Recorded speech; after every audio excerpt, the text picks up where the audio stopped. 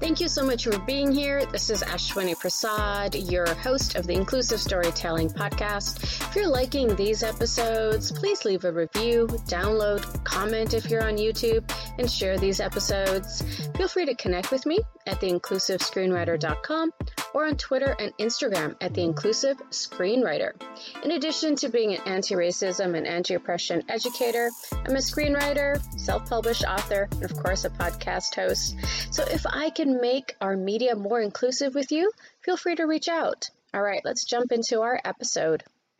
Anne Claire Coules was born on August 12, 1943, and was the first Black senator in the Senate of Canada in 1984. She was also the first Black woman senator in North America. Coules was a strong advocate for women and children and survivors of domestic violence. When Coules retired from the Senate in 2018, she was the Senate's longest-serving member. Racism is unfortunately a part of Coules' past as well. In February 1969, Coules participated in a 13-day-long civil disobedience sit-in at what is now known as Concordia University. Over 400 students occupied the computer center because of the inadequate handling of complaints of racism against a professor. Riot police ended up storming the building. Some floors were set on fire. Computers and computer cards were destroyed, and paper fell from the 9th floor onto the street below. Unfortunately, there was also a counter demonstration where folks were chanting horrible, horrible names about Black folks. Now, Coules was nowhere near the 9th floor where all that paper was being thrown to the street below. However, she was still one of 97 students that were arrested, and she refused to plead guilty, which would have allowed her to be set free. And because she did not plead guilty, she served 2 months in jail. Rachelle Jean is a Haitian-Canadian journalist and filmmaker. In 2005, she became Canada's first Black Governor General, and she held this title from 2005 to 2010. She was the first Haitian-Canadian and Black person to be Canada's Governor General. She was the Queen's representative in Canada, and she advocated for communities that have been historically uninvited to tables. After she completed her mandate in 2010, Haiti experienced a devastating earthquake. She served a 4-year term as the United States Educational, Scientific, and Cultural Organization, UNESCO, Special Envoy for Haiti to support the country's recovery efforts.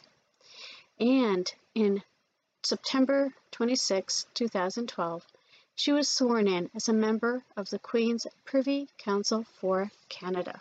She's lived quite the life and has had many, many titles that really make her a really special person.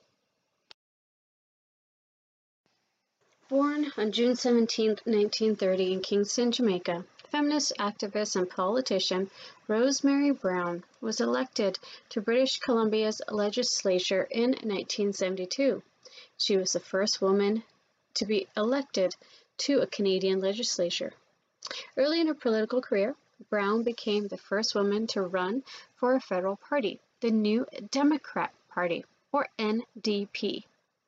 Her bid to lead the New Democrat Party was unsuccessful, but her political career was really an advancement for non-whites in Canada. Brown always focused on promoting equality. She helped found the British Columbia Association for the Advancement of Colored People in 1956, hence the outdated term. She helped advocate for housing, employment, and human rights. She was most likely influenced towards equality because she faced pervasive discrimination as an undergrad at McGill University. Viola Davis Desmond was born on July 6, 1914 in Halifax, Nova Scotia. She owned and operated a beauty parlor and beauty school in Halifax. In 1946, she went to a movie theater and chose to sit on the ground floor, a section of the Roseland Theater that was reserved for white patrons only. So, she challenged the racial segregation. She was arrested, tried, and convicted for tax evasion for not paying the 1-cent difference for the ground floor ticket. The conviction was upheld, and her case was one of the most publicized incidents of racial discrimination in Canadian history and actually helped start the modern civil rights movement in Canada. In 2010, Desmond was granted an official pardon and apology for the racism that she and other Black Nova Scotians were subjected to. In 2016, Desmond became the first woman to appear on a Canadian banknote. If you want to learn more about racism in Nova Scotia, go ahead and take a look at Africville, Nova Scotia, if you want to understand more of the racism in Canada, especially against Black Canadians.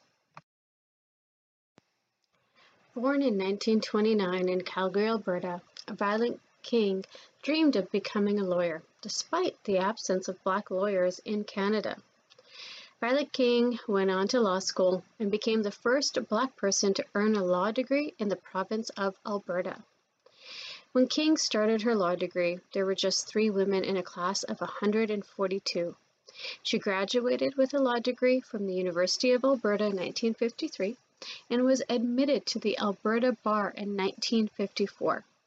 She was the first Black person to be admitted to the Alberta Bar, and after passing the bar, she became the first Black woman lawyer in Canada.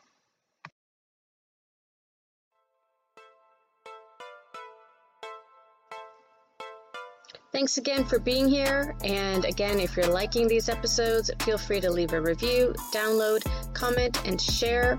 And always remember, if I can support you in making our media more inclusive, feel free to reach out. I'm a screenwriter, podcast host, and an author, and I'm at theinclusivescreenwriter.com or the Inclusive. This podcast is a part of the C-Suite Radio Network. For more top business podcasts, visit c-suiteradio.com.